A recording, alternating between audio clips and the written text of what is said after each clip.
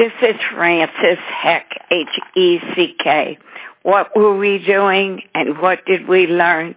Well, what we learned was it was easier in a way to be out of town when the hurricane struck.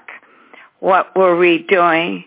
Well, our daughter lived in Cincinnati, and a month before, we had learned that he had lung cancer. And so he was in Cincinnati getting chemo and radiation.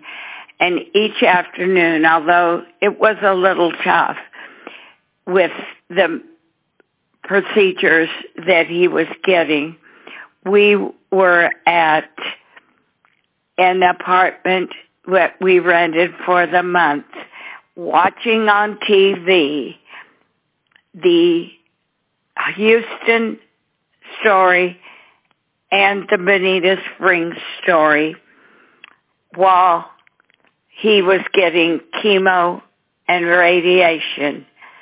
And although we wondered where it was better to be doing what we were doing than being in Florida, it wasn't an easy time for us.